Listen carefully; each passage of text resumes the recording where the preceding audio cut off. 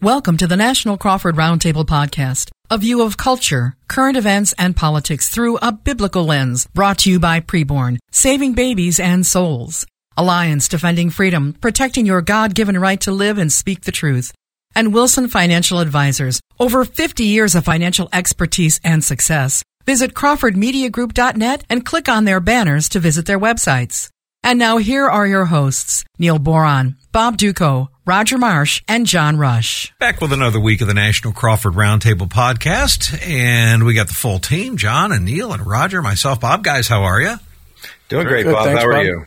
Oh, doing just great, thanks. We're going to talk about a few different things in this podcast, folks. We're going to talk, we get from Roger the latest of what's happening out in California, of course, with the flooding. We'll talk a little bit about the first GOP primary debate, which is happening Wednesday evening. We're broadcasting this on Wednesday morning, so for us, we haven't seen the debate yet. So we'll talk a little bit about that, analyze that. Is Trump being smart or dumb for not being at the debate? Then we're going to move into a larger discussion of what the focus for the Republican Party ought to be. In a general sense, should the Republican Party focus on social issues like abortion, transgenderism, religious liberties, parental rights, culture war issues, etc., or should they leave those alone and just go for secular issues like the economy and energy independence and border security and crime and trade and foreign policy and such? And so what's the right strategy for the GOP? We're going to talk about that as well. And of course, when you listen to this podcast, you know this podcast is sponsored. And it's thanks to our sponsors that we're able to do this podcast. And we ask you to support our sponsors. One of them is absolutely a social issues necessity. We're talking about Preborn. Preborn, as you know, partners with pro-life centers all across the country to show ultrasound images of unborn babies to expectant moms. They do this in pro-life centers. And you know something? Those moms choose life almost all the time when they see a picture of their baby. They usually end up accepting the Lord too. So here's what we're asking everybody in the audience to do right now. If you have not yet given to Preborn to pay for these ultrasound images, would you do that right now? $28 is the average cost to save one baby's life, to stop one abortion through ultrasound images. How many babies' lives will you save right now? It's this simple. Take $28 times fill in the blank, whatever number God lays on your heart, and we're asking you to give that right now in a one-time gift to Preborn. And you can go online to crawfordmediagroup.net, click on Preborn, and give right there. crawfordmediagroup.net, click on Preborn, and 100% of what you give goes to fund ultrasounds. If you want to talk to a real-life person over the phone, they answer 24/7. So call right now, 833-850 BABY, 833-850-BABY. Just mention National Crawford Roundtable when you call. We appreciate you folks giving. As we dive into this podcast here on NCR. So, Roger, let me throw it to you first. Before we get into all of this other stuff, of course, we know the disaster happening out in Maui, of course, and the fires that are spreading out there. And, of course, Joe Biden, my goodness, really, he gets up there and his way of comforting people is to once again tell the lie about his small kitchen fire that he says, my house almost burnt down, almost lost my wife, and I know what it's like to lose a house. And it's like, oh my goodness. And the Corvette, don't forget that. And my Corvette and my, I almost, those of you that had somebody die, those of you that have charred remains of loved ones you haven't been able to identify yet, I know what you're going through because you know what? I almost lost my car in a fire that he didn't almost lose his car. I know. He didn't even almost lose his car because it was contained to the kitchen. That's from the Associated Press itself. It's like, wow. And this is after his, no comment thing. Oh, boy. All right. But there's another issue going on, of course, in Southern California, the flooding that's happening there. Gavin Newsom has declared an emergency. And so I don't know, Roger, this is your backyard. Is this being overblown? Is it as serious as we're hearing? What's happening out there? Well, understanding, of course, that you guys are all in states that get rain all throughout the year. So anytime there's rain in California in July or August, it's Armageddon. I mean, it doesn't matter how much it's the end of the world as we know it. Now, there were some heavy rains. There were some torrential rains. I mean, that thing came up Saturday night through San Diego. There was some flooding. And even if this had been rainy season, there was a lot of heavy rain and a lot of strong winds. But a lot of the areas where the rain fell is where, when it falls, you're going to see flooding anyway. I mean, the desert regions, the mountain regions, a lot of the places that were evacuated, like in East San Diego County and some of the Riverside County mountains and things like that. Those areas, whenever it has a regular rainfall and regular rainy season, they're evacuating people because there's really nothing. There's nowhere for them to go if they get stuck for several days without power, or if they're, boulders and things like that. In terms of the widespread panic that happened there, I mean, there were keywords. Obviously, any governor is going to declare a state of emergency preemptively if they're smart, unless they're Ray Nagin when he was the mayor of New Orleans, not doing anything and letting George W. Bush do his thing, because that triggers National Guard, federal response, et cetera, et cetera. But in terms of the actual disasters themselves, LA County has the largest area population. There was not one death. When you get right down to it, if you look at the death toll and the destruction, there were some places, like if you look out in Palm Springs area, for example, where there are Idlewild and some of the mountain ranges there are runoff wash areas where, when they do have torrential rains that do happen, those things all fill up. The roads are kind of blocked up for a little bit, and then the water all subsides and goes away. By Monday morning, you should have seen the pictures of, hey, look at the clear blue sky and look at the nice light breeze. And it really had kind of died down. I think there was a lot of hype. Of course, if it bleeds, it leads. And some of the statements that were taken out of context, I think, were, we've never seen anything like this. Well, of course you haven't. It's August. All right. It's August in California, right? Yes, there were some people who were inconvenienced, but I mean, in a state of 40 million people, there were like 20,000 people without power. I mean, we've had fire situations that have been much worse, but the pundits will always jump on, oh my gosh, they had fires there last year. I'll bet there's going to be mudslides. Let's go ahead and get in front of that story. So for the people who are listening who were in fact inconvenienced, of course, we know that the relief workers are doing what they can. But in terms of this, catastrophic, what was going on here, I've been hearing from people all over the country, are you guys okay? Are you guys okay? It's like, yeah, as a matter of fact, Lisa just got into the habit of texting back saying, yep, we're dancing in the rain. I mean, that's just, it was way overblown by the media, but you know what? They needed a story for the weekend, and California falling off into the ocean seemed like as good a one as any. Right. Well, and let's face it, whenever California experiences something that they don't normally experience, not just California, but other places as well. I mean, let's face it, if you guys get a dusting of snow, it's gridlock. It's gridlock. It takes you 4 hours to get home. Typically, Bob, a quarter inch of rain will stop traffic for hours. I mean, it's just, no one knows how to drive in the rain. But, it is kind of symbolic, or symptomatic, I should say, of what happens to leftist ideology. Anything that doesn't line up with their nirvana. California is always sunny. California always has mild temperatures, maybe a little bit hot or whatever. What's this? 2 inches of rain? Oh, my gosh, what's going on here? And you can hear leftist minds exploding all up and down the coast, because this is not something that they have prepared for. And how dare you introduce something that doesn't line up with our ideologies in the land of the welcoming and inclusive and tolerant. Of course. Give me a break.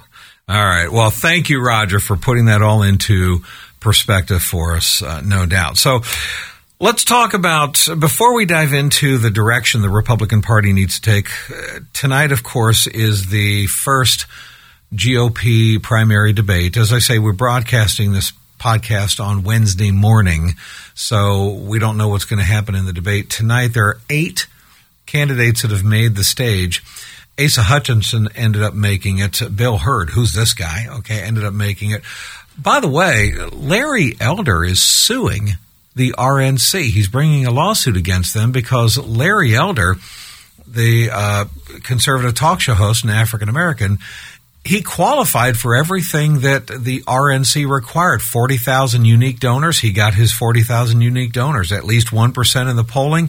On 3 polls, national polls, he got 1%. He signed the pledge. But here's the thing. The RNC invalidated him because they said one of those 3 polls is Rasmussen. And we're going to invalidate Rasmussen because we say Rasmussen is too aligned with Donald Trump.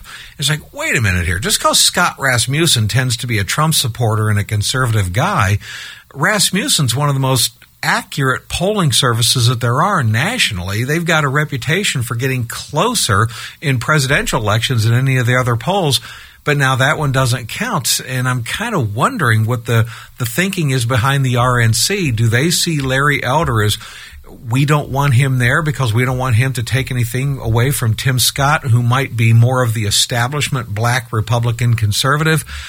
I don't know what's at play there. And, of course, Trump is deciding not to be this. Before we talk about the Trump factor, let's go around the table. I'm just kind of curious, everybody else on the stage, and the Larry Elder thing, any theories, guys? John, do you have any theories on why the RNC, it seems like they're using dishonest tactics and a technicality to try to invalidate him by saying Rasmussen doesn't qualify as an acceptable national poll as an excuse to keep him off the debate stage? Why do you think that is? Yeah, it makes no sense when you have other people up there that aren't as popular as he is. So honestly, Bob, I have no answers on that one. That one makes no sense to me whatsoever. None.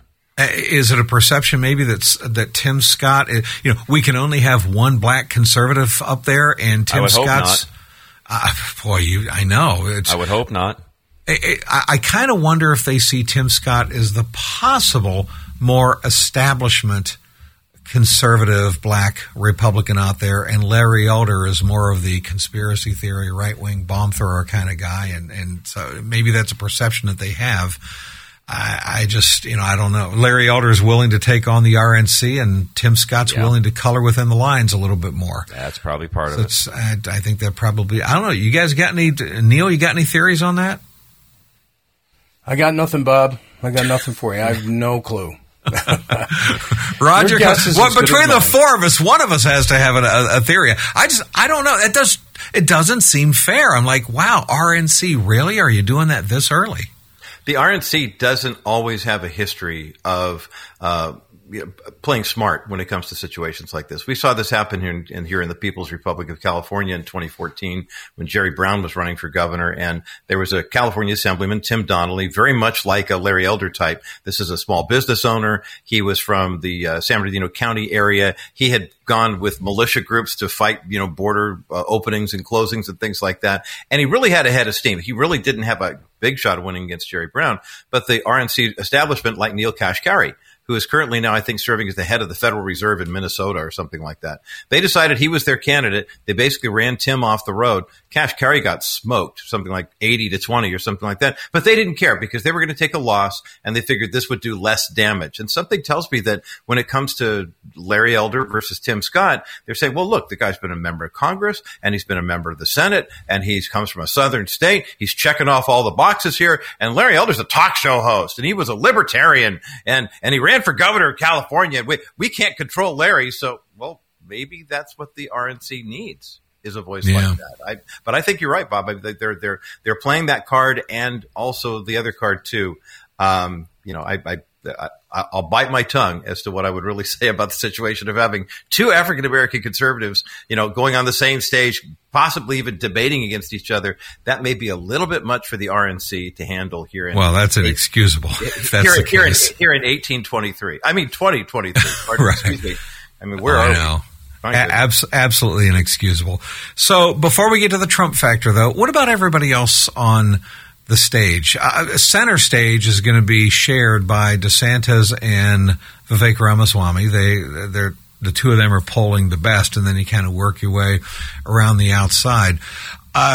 Any best guess or predictions of what? I mean, let's start with Ron DeSantis, I suppose. What does he need to do? We know his suggestions from the PAC that's helping him was kind of leaked. Okay, show emotion, go after Ramaswamy, defend Donald Trump, which, by the way, I don't think that's horrible advice for Ron DeSantis. I think we talked about this before, John, that DeSantis, if he's going to get his numbers up, he's going to have to peel him away from Trump. Well, the way you peel him away from Trump is you take some of the Trump supporters who aren't glued to Trump, they're just Velcroed to Trump. And you can remove some of the Velcroed people, but the only way you're going to do that is saying, hey, Trump did a great job as president. There's a lot of things that he did right, but there's baggage that comes with him. With me, I commit to you, I'll do all of the good stuff that Donald Trump did, but you won't have the negative baggage and warts with me. I think if he did that and he strongly defended Trump against these charges and said these are bogus sham charges, this is not America, this isn't right, that doesn't mean that I think Trump will be a better president than me. I think I'll be better because I'll have all the good and none of the bad. I think if he did that, he could peel away some of the Trump voters. You mean become Vivek? In essence, yes. In essence, yes. Yes, I agree wholeheartedly with you. His campaign, I hate to say this, but if he doesn't make an about face with his campaign, I mean, in the next month or less, he's done. Yeah, because donors will completely dry. They're already holding their money back. Already but they're doing that. Right, That's right. Right. They're already doing that. If he doesn't make an about face, he's done, which I How honestly did he do didn't this? think was going to happen. How did he blow this? That's what I'm trying to figure out. How in the world did he? Yeah, okay, my personal opinion, I think it's because he was too wishy-washy with Donald Trump and not willing to give credit where credit was due to Trump. And I think he tried to take on Trump in a way that was just stupid. Add to that, not capitalizing on his record of success that he had in Florida.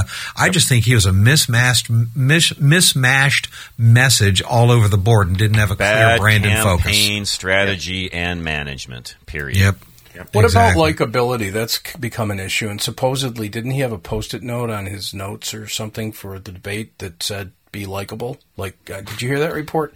I don't know where I've heard that he's not, in public, he's not the most likable individual, that he's a little bit awkward in private public type settings. And I don't know this. I don't know the man. I've never met him. I'm just telling you guys what I've kind of read and heard kind of behind the scenes. He's just kind of an awkward individual. So yeah, Neil, that would make total sense. And you know what? He can fix that, though. This is what drives me nuts about this, because his handlers should be saying to him, let's address it head on. I mean, he should be going out there and saying, look, guys, I told him I don't have the dynamic personality. I don't have, the Hollywood kind of smooth tongue. That's not who I am, okay? I'm a businessman who knows how to run a state, and I know how to run a country. And so, but I'm not going to give you the negative baggage of Donald Trump, but I'm not going to give you the slick silver tongue of Barack Obama either. I'm just going to be honest with you. I think if he did something like that and addressed it, people would understand, and that would help him.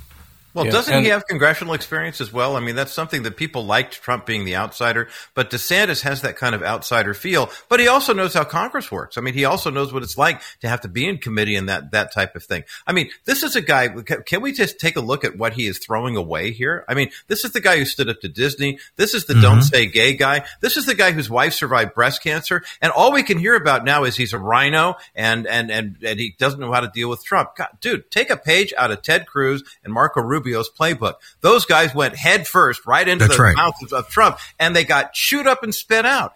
Going after Trump and saying, well, your supporters are blah, blah. I mean, he may as well have called them deplorables, for crying out loud.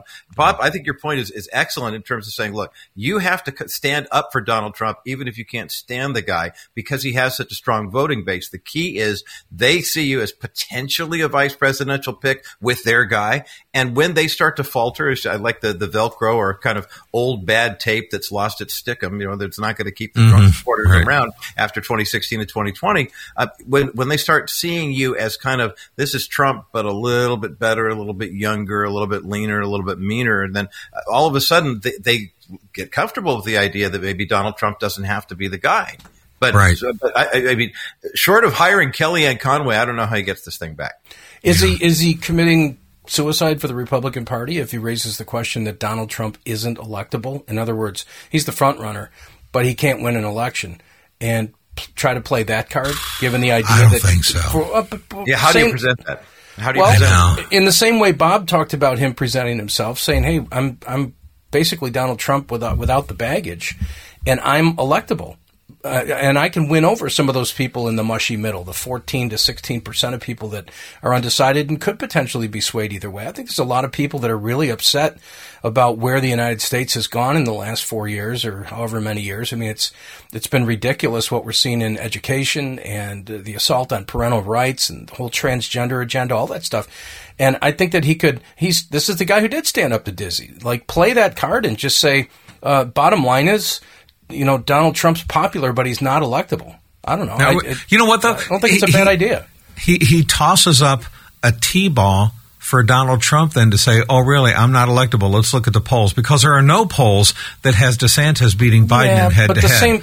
The same polls told us all about the red wave that was going to happen in the midterms, right? I know, but I'm just... And that Hillary would soundly defeat Donald Trump. The polls are wrong. They drafted Tom Brady in the 6th round, for crying out loud. Think about that. Okay, look, all I'm saying is that Trump gets to say, here's the real clear politics average. I'm even or above Joe Biden. DeSantis is behind Joe Biden in every single one of them, and he says, I'm not electable. What a joke. Yeah, I don't think that's a good play on DeSantis' part. You need to defend Trump. You need to be somewhat of an ally with him if you would, but just, again, do what Vivek's doing. Listen, I like the guy. I like everything he did. I loved what the things he did as a president. We've got Supreme Court justices because of what he did. On and on you go. You run down that path and then just say, on the same token, I can be the kindler, gentler Trump that you all want. Right. And I will, but here's the thing. He's got to, Ron DeSantis has got to convince people like me, which I know represent tens of millions of people, that would be like, I could get behind DeSantis if I was really 100% convinced that he really will be the disruptor and fighter that Donald Trump is, and that there's zero chance that he's going to slide to the middle and basically become George H.W. Bush. I'm just not 100% convinced of that, and it might be unfair for me not to assume that he won't do that. But I don't know. And he hasn't alleviated that suspicion. I don't think that's the biggest issue, period. I'm sorry, guys, he's done. Until he changes some things internally in his campaign, which he's tried to do and it hasn't gotten any better, sorry, he's done. All right. Go ahead, Roger. I was just going to say, we saw Ron DeSantis come to prominence about a year and a half ago when it seemed like he was on a win streak, and every month he was doing something else that stood up to the cultural elites, that stood up to the leftist mentality that was trying to overtake, the family, the home of the fabric of our nation. And then all of a sudden, now it seems like he spent the last year running for president, and he hasn't done a very good job of it. And people just need to be reminded, first and foremost, if they want to try to at least get this thing back on track. I'm not saying that you can say, okay, I'm the electable candidate. Just remind people what you did and what you're doing, leading a state like Florida that is destroying New York, that is, sucking people away from California. We haven't even talked about COVID and the way they handled that. I mean, both he and Greg Abbott get A+ for the way they handled it, even though the numbers and the outcomes were almost essentially the same, but the freedoms and the liberties that people cherish. Yeah. Which really quick, by the way, Roger, he could use tonight, given some of the rumors, which I don't know if we're going to talk about today or not, but some of the rumors about potential lockdowns coming later in the year, October-ish or so. Roger, he could dovetail right into that easily, and play that hand tonight very easily. And frankly, I will be shocked if he does. Yeah, and which is really a shame, because he would be smart to, I think, to do that and to bring that up again as well. He would be. If he would say, listen, guys, the rumor mill is this is potentially coming. And by the way, if you want to move to Florida now, go ahead, because we're not going to do any of that. We didn't do it the last time around. We're not going to do it and we won't do it this time. You're absolutely right. He would score points there. Now, coming up, by the way, in the second half, we are going to dive into more of this, and specifically, what should the agenda and the brand and the marketing be of the Republican Party going forward into 2024? Do they get into social issues or not? How much of an issue do they make of that? We're going to have that debate too. As we do, remember, you hear us talking about the sponsors of this podcast. And by the way, can I just say, Neil, let me Neil, read to you a little bit from a UPI story. It's something that we've been dealing with here in the state of Michigan. There's this East Lansing, Michigan farmers market that denied this Country Mill Farms that's run by this Catholic guy, Steve Tens, denied him the ability to sell in the local farmers market. Why? Because Steve Tens says we don't want to host gay weddings at our orchard, our apple orchard. Well, something, a federal UPI. Federal court has ruled in favor of the owner of a Charlotte, Michigan apple orchard that was barred from the East Lansing farmers market for refusing to host same-sex weddings. Alliance Defending Freedom fought this case and won, celebrating the decision. It's yet a victory after victory after victory from Alliance Defending Freedom on behalf of Christians around this country, Neil. Yeah, and thank God we've got them as one of our sponsors. We get to partner with them, and we get to talk about the important issues that they're working to defend on our behalf all the time, like freedom of speech, freedom of religion, and et cetera. And so, this is a group of more than 4,000 lawyers working together to preserve and protect basic freedoms, like the ones I just described. We've talked about the fact that they won the 303 creative case, their 15th U.S. Supreme Court victory in just over a decade. And all of that made possible, honestly, by the faithful giving of all of you who listen to National Crawford Roundtable. $19 a month is what we're asking, and it makes a huge difference. So to give, just go to ADF, go to the ADF button at crawfordmediagroup.net. So 303 Creative, I mean, it was incredibly important win for freedom of speech. The win that you just described, Bob, I mean, they're all over the place, and ADF's doing an incredible job. Another case that's now before the Supreme Court involves Brian Tingley. He's a licensed marriage and family counselor in the state of Washington, where a law was passed back in 2018, I think, that would censor conversations between clients and counselors. This is a law that would dictate what can or cannot be talked about in private counseling sessions.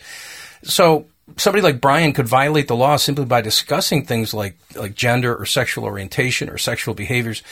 And a violation of that law means that a counselor like Brian could be hit with fines of up to $5,000 per violation, maybe a suspension, and even the permanent revocation of their license. What? Right. True freedom means people like Brian can help people work through their issues, and talking with clients about problems is not a crime. Your gift of $19 a month, that's what we're asking, just 63 cents a day, will help preserve freedom of speech for all of us.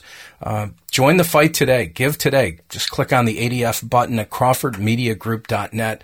And giving is made easier when you've got something to give. So thank God for our other partner, Wilson Financial. Yeah, absolutely. Regardless of what happens in the debates and, of course, the presidential election, whoever wins the presidency in 2024 is going to be setting some policy, signing some bills. We've got some tax bills that the Trump administration signed that are going to come up and expire in 2026. How is that going to impact your retirement? How's that going to impact your investing right now? You need to call Wilson Financial, 800-696-9970, or click on the banner for Wilson Financial Advisors at crawfordmediagroup.net, because Dennis Wilson has been doing this for more than 50 years. He knows what the alternatives are to what the mainstream large brokerage houses, whatever, are offering, and finds you the same type of investments that are better, that are more God-honoring, that minimize, if not eliminate, risk and give you maximum return. So I encourage you to click on the Wilson Financial Advisors banner today so you can support groups like Alliance Defending Freedom, Preborn, all the people who are sponsoring our podcast here at National Crawford. That's right. Absolutely. We appreciate you folks supporting them. And yes, you can give to Preborn. Remember, if you didn't give already, you can do it now. Go to crawfordmediagroup.net, click on Preborn. You can give right there. 100% of what you give goes to fund ultrasounds, not a penny for overhead. And remember, when you pay for those ultrasound images, you're saving babies' lives, because those moms choose life when they see a picture of their baby. So crawfordmediagroup.net, click on Preborn, or just give them a call right now, 833-850-BABY. They answer the phones 24/7, 833-850-BABY. Just mention National Crawford Roundtable when you call. Give any amount you can. $28 stops one abortion. How many abortions will you stop? Take $28 times fill in the blank, whatever that number is. We appreciate you folks doing that. The second half of the podcast is coming up. Don't forget, you can watch us on myhopenow.com, and, of course, follow My Hope Now wherever you go to social media. And you can check out podcast episodes wherever you listen to your podcasts as well. And the second half of the NCR podcast coming up next. This has been a Crawford Media Group production. Continuing the second half of the National Crawford Roundtable podcast with all of the guys, Roger Marsh of The Bottom Line from the People's Republic of California, John Rush to Reason out of Denver, Colorado, Neil Boron Live out of Buffalo, New York, myself, Bob Duco, The Bob Duco Show out of Detroit. And as we talk through this podcast, we're recording this podcast on Wednesday morning. Well, tonight is when the first GOP debate is going to happen. What is the direction the Republican Party needs to go going into 2024? That's what we're going to be analyzing in the second half of this podcast, whether the GOP should focus on social issues and culture war issues, or should they let that go and just focus on secular issues, economic, foreign policy, and such. So we're going to dive into all of that. As we do, I just want to remind everybody that you hear us talking about Preborn all the time, and a lot of you have given to Preborn already, and we very much appreciate that. If you have not yet, though, will you join in? Will you give something right now to Preborn? Remember, Preborn is the main pro-life group that shows ultrasound images of unborn babies to expectant moms in pro-life centers all across the country. And when that mom sees a picture of her baby for the very first time, she doesn't go across the street to Planned Parenthood. She lets that baby live almost all the time. usually ends up accepting the Lord too. So it takes money to pay for these ultrasound images. $28 is the average cost to stop one abortion, to save one baby's life. So we're asking you to pray about this. Take $28 times fill in the blank. Whatever that number is that God lays on your heart, that'll be your forever legacy of how many abortions you and your family stopped. So here's how you give. 2 different ways, online or by phone. Online, just go right now to crawfordmediagroup.net, click on preborn. You can give right there. crawfordmediagroup.net, click on preborn. Or over the phone, call 833-850-BABY, and they answer the phones 24/7. So 833-850-BABY, just mention National Crawford Roundtable when you call, and 100% of what you give goes to fund ultrasounds, nothing for overheads. We appreciate you folks doing that. So the GOP debate is tonight.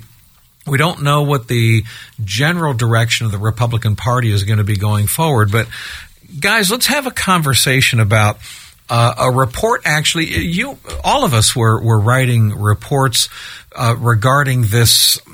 There was a piece that was written by Josiah Lippincott, who said if the Republican Party is going to survive and win elections going forward, they need to knock it off with the culture wars and the Bud Light stuff and the transgenders and the drag queens and abortion and, Roe v. Wade got overturned, and look at how that hurt the Republicans in the midterms. And so the best thing to do is to set all of that aside and let's just go after the economy and energy independence and border security and crime and trade and foreign policy and such.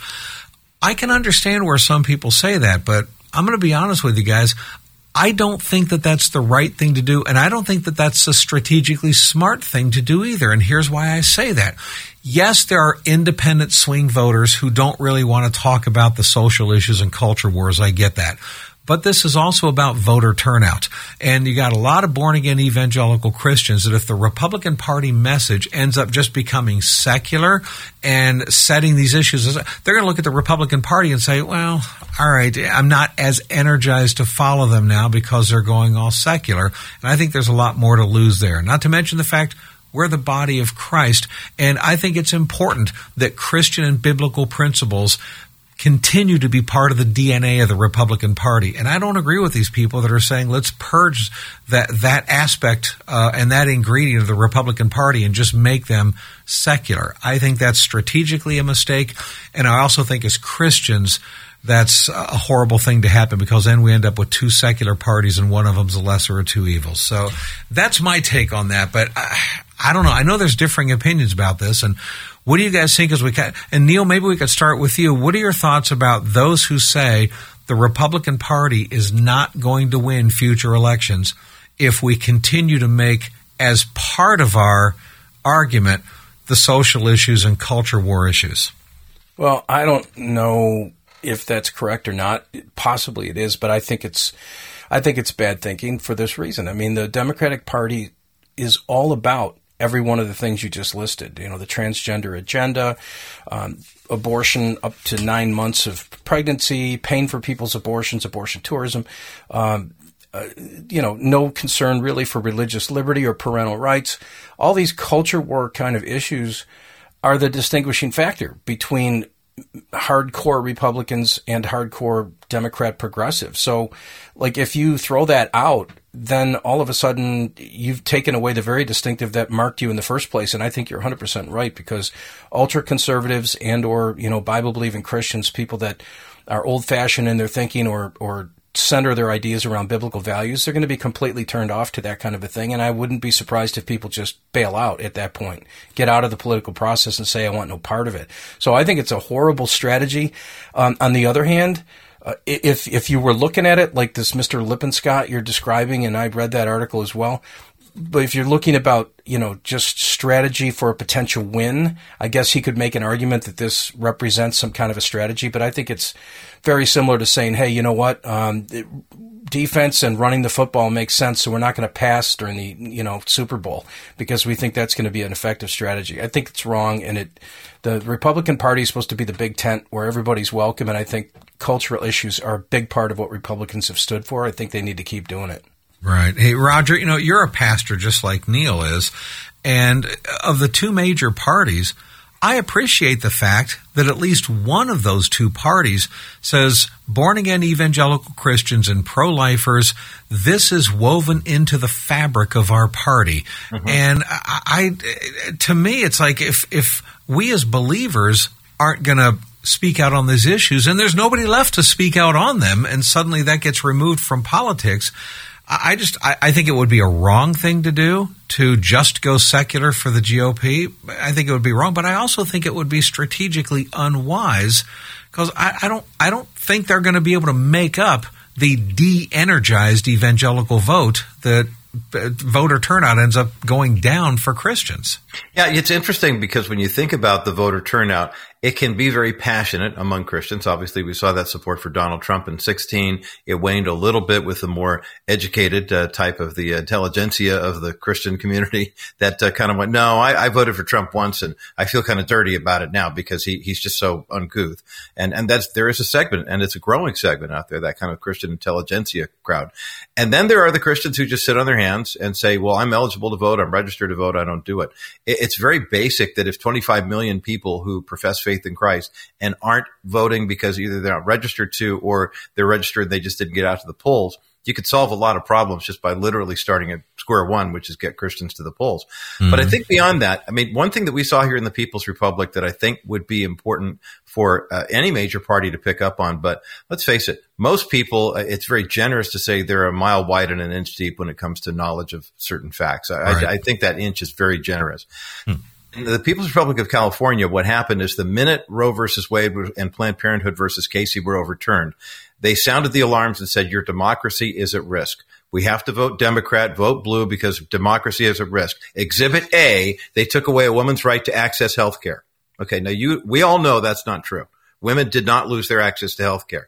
What happened was the issue of abortion obviously became a state's issue, and half states make it illegal and half states make it legal. But the marketing was so easy because I could explain that to you in 20 seconds or less. It's just like a good radio giveaway promotion, right? If you can't explain it in 20 seconds or less, it's not going to work. It's too complicated. It has to be caller number 25 and you win the car. You know what? It's got to be that basic.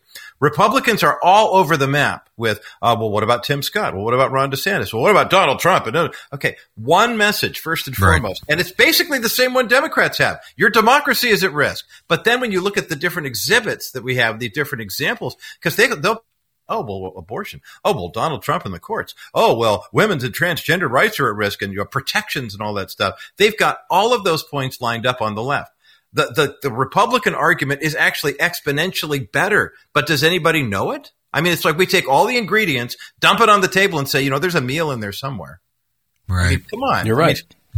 We've got to present this in ways that people can actually eat it and not make the meal up and then bunch it all up into pieces and then dump that on the ground and say, see, there's a meal in there. You know what, Roger? We've talked about that so many times, and you're absolutely right. And I know this is something that makes John's eye twitch a lot, the lousy marketing of the Republican Party. The GOP just flat out stinks at marketing. They stink at selling. They stink at staying on message. They stink at coming up with a simple, cohesive brand that everybody can understand and identify.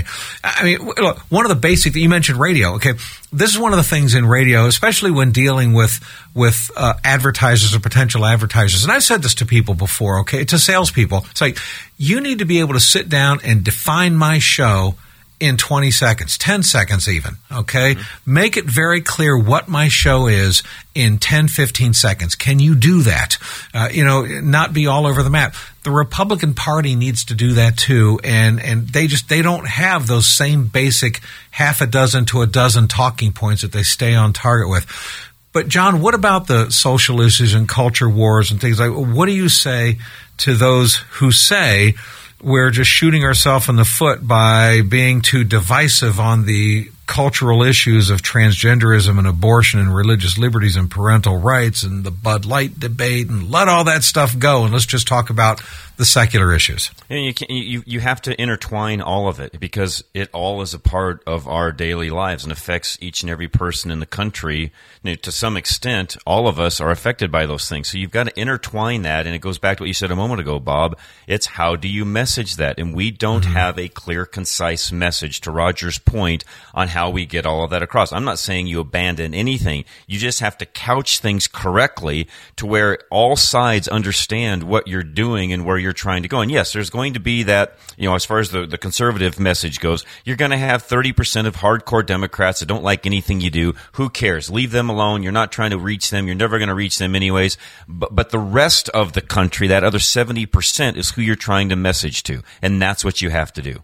Right. And we don't, by the way. We don't. We stink at it. I know. And I don't know why it would be so difficult to just say, look, we stand for religious liberties, for the unborn, for Christian freedoms even and that, values. You don't have to even say unborn. What you say is, we value all life. Yeah, we think life matters, and we want to make your life better by doing X, Y, Z. I just said I'm not for abortion because I value life. It's that simple, guys. This isn't rocket science, and I don't know why we can't figure this out. And you know what? You make it as simple as basic traditional values, family values, things like that. I mean, there's a lot of swing voters that do resonate with that. But then you can also throw in there, and you know something, a strong economy and energy independence and securing the border and reducing crime and better trade deals and strong foreign policy while protecting the family and traditional values. What Republicans forget is everybody has a word written on their forehead. What's in it for me? WIFM, we call it for short in my world. And everybody has it on their forehead. So tell them, what's in this for me? What am I going to do as your next elected official? This, by the way, applies to every single office across the land. What am I going to do to make your life better if you elect me? All right. So, and we don't do that. Absolutely. You're absolutely right. So we're all in agreement then that the Republican Party should not divest itself of social issues and culture war issues. No, but it can't be the only thing you talk about either. Right. Agreed. No, I totally agree. I totally agree. Can I add too? You keep mentioning the word Republican Party, but tonight what's going to happen is you're going to have 8 or 7 or however many people are going to end up there, because isn't Burgum a question mark now? He got injured in a basketball game or something, so I'm not sure if Doug Burgum's going to be a part of it. But all I'm saying is you're going to have individuals fighting for themselves. It's me, myself, and I tonight. I don't know that you're going to hear a united message from them. I think at whatever point a nominee is chosen, from that point on, the Republican Party better be speaking with one voice, a simple message about what's in it for me. Watch tonight, because the one person that doesn't talk about themselves very much unless they're specifically asked is Vivek. Vivek talks about the country. What can I do to help the country be number one? What can I do to help you in our country be number one? You're going to hear that message from him loud and clear, and I guarantee you that. I like Vivek a lot, but in all fairness, isn't he really, truly just running for either vice president or a cabinet position? Because it seems like there's a low ceiling of how high he can get. There's just no way that he's going to end up getting the nomination. It seems like there's only so far that he can go. As exciting as he is, out of the whole stage, he's got a better shot than anyone. Yeah, well, I think there's a limit to how far he can go up. I just really do. And he can peel away. He has the ability to peel away Trump supporters, but I don't think he can peel away enough. And I think the Hindu factor will slow down some evangelical Christians. So I just think there's limits to how far he can go. You might be right. I think we're going to see something from Tim Scott in the near future here, whether it's tonight or whatever. I think Tim Scott is going to emerge as a viable option. I don't think anybody really can stand up to Trump based on his popularity currently, unless something goes down. And by the way, I don't know. Do you guys think there's a possibility of a 5th indictment out of Arizona? I mean, this thing's turning into a circus. But bottom line is, I think most of the candidates tonight we're not going to see in the next debate. I think half of them are going to be gone by the next debate because probably they're not electable. I'm telling you right now, okay, guys. Here's what I'm going with. I'm going with the nominations next year. It's going to be Trump and Tim Scott against Gavin Newsom and Gretchen Whitmer. That's my prediction for next year. I hope you're wrong, because we lose if that's the case. Okay, I'm just telling you that's what I think. Wrong. That's what I think we're going to be looking at. All right, what about Trump not being on the debate stage? Is this smart or dumb on his part? Personally, I think it's smart. I don't see what he possibly has to gain. He's averaging 40 plus points above second place right now. He's got nothing to gain and everything to lose by having something go wrong on the debate stage. Plus, he narrows the perception gap between him and the rest of the crowd. At least right now, there's Donald Trump, he's Gilligan, and then everybody else is pretty much the Professor and Marianne, and the rest. What he does is he elevates them by putting himself on the stage with them. And to me, that just would, if I were advising him, I would say stay off the stage and don't do any future debate unless somebody starts really narrowing the gap and creating a danger, and then you do it if you have to. That's my take, but I could be looking at it wrong. I agree, and I say stay off the stage, but not because of what other people could do to him. I think because of what he would do to himself. I think Donald Trump implodes in those. That's actually what I mean. That's actually what I mean by that. If something goes wrong, I don't mean somebody lands a blow on him. I mean he gives some. He says something in a way that anyone else could say and get away with it, but since it was Donald Trump, it's going to be twisted into he said drink bleach if you had COVID when he said no such thing. So. He has to speak with surgical precision, and this guy doesn't know. He let's face it, he performs surgery with a chainsaw. So this is not a guy who speaks with surgical precision at all. And you have to if you're Donald Trump. He can't, and so he's got everything to lose and nothing to gain. Yeah, or the claymore, whatever that thing is that they used to use in medieval times. I mean, he comes after people that way. But Donald Trump, the candidate, coming in from the outside, taking all the swings, not having to defend anything he says. I mean, Vivek is kind of in that position right now, and he's just got a better measured argument. Whether you agree with him or not, I just appreciate the fact that he's clear on what he stands for. I mean, you know exactly what you're getting with this guy, and a lot of people are saying that's a good thing. Donald Trump, even without the indictments, would be wise to stay away from these debates right now because we saw what happened as the incumbent in 2020 in the debates with Joe Biden. A lot of the stuff he said was actually accurate, but the way he came across was rude and arrogant and brash, and it really didn't do himself any favors. I mean, factually accurate, notwithstanding. So Donald Trump Jr., I think, is going to be there, kind of cheering people on to let the president still be known. That one of the lieutenants is going to be in the audience saying, "Don't screw this up for me." But at the end of the day, he only has down to go if he shows up on stage. So it's probably a wise decision, I think. Do you think Chris Christie scores any points and does any damage? Because he's going to go on a full frontal assault against Donald Trump. Will anything stick in the minds of voters, or are they just going to dismiss it because it's Chris Christie? Go get a sandwich. Wouldn't you guys love to meet the person who told Chris Christie he still had some skin in the game? He's got a lot of skin in the game. I mean, I'm sorry, guys. I'm sorry, guys. No way. I mean, but by the way, did you see that meme online that's like Chris Christie needs to not run for president. He just needs to run. Well, it's terrible. I know.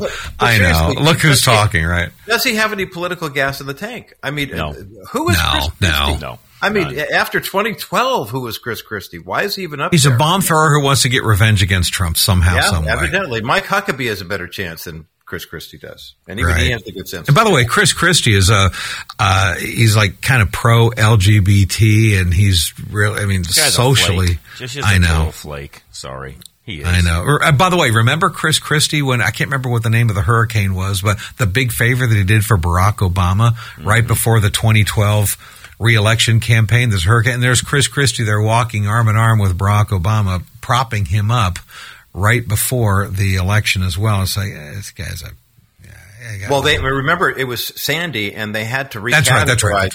They invented the superstorm category just because they were convinced it was a Category 5, and everything in the Eastern Seaboard was going to get washed away. Neil, I'm so glad you survived. Barely. What happened? Yeah. Barely. Yeah, but that it was not a great look for Chris Christie as a Republican to sit there and basically campaign with Barack Obama. But I think a lot of GOP voters haven't forgotten that. And, What about the Mike Pence factor, guys? Anybody have any thoughts on Mike Pence and what he does, and is there anything he can do going forward? He goes away. Yeah, I'm the opposite. I like him, but I think it's telling that we've gone 47 minutes into the podcast and haven't mentioned him till now. Guy's so wishy-washy, I just can't. I know. You know what, though? My problem with Mike Pence, I can't get past the fact that regarding Donald Trump and this latest Georgia indictment, that he actually went MSNBC talking point in his addressing of that, to say things like, well, no one is above the law. And it's like, oh, come on. Okay. That's not fair. He needs to be saying, look, Donald Trump did not violate any laws with what he did in Georgia. He and I may not agree on the constitutionality of what was going on, but he doesn't deserve what's going on right now. That's what he should be saying. Exactly. He wasn't trying to get me to overturn the Constitution. He was listening to a group of lawyers like John Eastman that interpret the Constitution differently than I do in my group of lawyers. Okay, so we can have a difference of opinion about that. Let's let the courts decide. But my goodness, to try to throw the man in prison, that's obscene. If he did something like that... Right. If he did something like that, he would make himself more viable. Hardcore Trump supporters has no chance. That's why he needs to go away. You get him as the nominee, which isn't going to happen. But we're for sure done if that happens. I am not a conspiracy theorist at all. Okay, but I have to say, it is kind of interesting that Mike Pence originally had Trump's back and was supporting Donald Trump, until they also found he had classified documents, and then suddenly he turned on Trump. And it kind of makes me wonder, did the Biden DOJ go to Mike Pence and say, you better not have his back anymore, otherwise we may just come after you with some of these indictments too. I'm not saying that's the case, but I just saying I can't rule that out. Anyway, look, there's so much to talk about here, and we just want to remind everybody that when you hear sponsors to this podcast, when you hear us talking about them, we want you to support these sponsors, because we can't give up the fight. We can't stop at all. And ADF, Alliance Defending Freedom, what a champion, what a hero they are, fighting for Christian and constitutional religious freedoms and liberties. And Neil, I know that this is tremendous victories that they've been getting on our behalf. Yeah, absolutely. They're doing an incredible job at the Supreme Court level, state level, local level, winning victories everywhere. And, I think one of the things people are going to care a lot about in the upcoming election is the return of sanity to America. And I think, maybe some of the progressives won't, but I think people care about sanity. And we've all watched this assault on women's sports over the years, where you got biological males competing against women and taking their prizes and their scholarships and everything else. Well, Alliance Defending Freedom cares about that stuff too. And your gifts of $19 a month are making an incredible difference. I'm going to tell you about it in just a second. If you want to give $19 a month, go to the ADF button at CrawfordMediaGroup.net to donate. So 1992, it's when Congress passed Title IX, which, facilitated the establishment of women's sports programs and more scholarships, etc. It was a huge win for female athletes, but now women are losing out again because schools and athletic organizations have lost their minds and are allowing men who identify as women to compete in women's sports. While ADF currently represents a number of female athletes across the country who've been forced to compete against biological males. And combined, the women have lost dozens of medals, awards, recognitions. Many of them have been denied opportunities for championships in their sport because they were forced to compete against biological males. Well, I think any right-thinking American knows that's not fair and it's not right. And the good news is ADF is fighting to give those women a voice. Right. So they can, again, compete and win without disadvantage. And $19 a month gets it done, just 63 cents a day. That's a really small investment to make to protect women's rights and all of our rights and the freedoms that we love here in the U.S. So go to CrawfordMediaGroup.net and click on the ADF button to give today. Absolutely. And, hallelujah. And, of course, Roger, people need to have their own financial houses in order in their own home so that they can support ADF and preborn. Yeah, this is definitely part of, we talk about the tithes and offerings, part of our faith in Christ, and wanting to be able to, on the 10% that you're giving to your local church, to have the resources to be able to bless ministries like the programs that you hear, obviously the sponsors that you hear on NCR, but also on the stations that carry us terrestrial radio wise, and those long form programs. You want to be able to leave that legacy and continue to give. And Dennis Wilson has a heart for that. He loves Christian radio. I met him because he was a listener of Bottom Line Show in Southern California. And now he's a participant with us here at National Crawford Roundtable, and he can help you too, especially as you move into retirement or are preparing for retirement, and you've got that 401k or that Roth IRA. You're not quite sure what to do with it. Maybe you had a parent pass away and you've got a lump sum coming your way, and you're thinking, gosh, I never realized I'd ever have this kind of resourcing to bless people with. God, how would you have me steward that money? Dennis Wilson, Wilson Financial Advisors is the place to go to get that advice. Click on the Wilson Financial Advisor banner when you go to crawfordmediagroup.net today and use that money to further the kingdom. You know, God, thy kingdom come, thy will be done on earth as it is in heaven, right? That's right. Absolutely. So we want you to do this, folks. We want you to support the sponsors to this podcast, ADF, Wilson Financial, certainly Preborn. If you haven't given to Preborn yet, then now's your chance to do it. And by the way, if you have, thank you so much for that. Remember, your forever legacy is that you stopped abortions. You saved babies' lives. And if you haven't joined yet, now's your chance. Okay. We're asking you to pay for ultrasound images so that moms will choose life when they see that picture of their baby. And they do almost all the time. And they usually end up accepting the Lord too. It takes money, right? $28 is the average cost to stop one abortion through ultrasound images. And what you do is you give that money to Preborn. Preborn uses it to pay for the ultrasound images, and those moms choose life. So $28 saves one baby's life. How many babies' lives would you be willing to save today? It's a one-time gift. You take $28 times fill in the blank. Pray about a number, okay? And then that'll be your forever legacy of the number of babies' lives that you and your family saved. So you give two ways, online or on the phone. You can call right now, 833-850-BABY. 833-850-BABY. They answer the phones 24/7. Just mention National Crawford Roundtable when you call.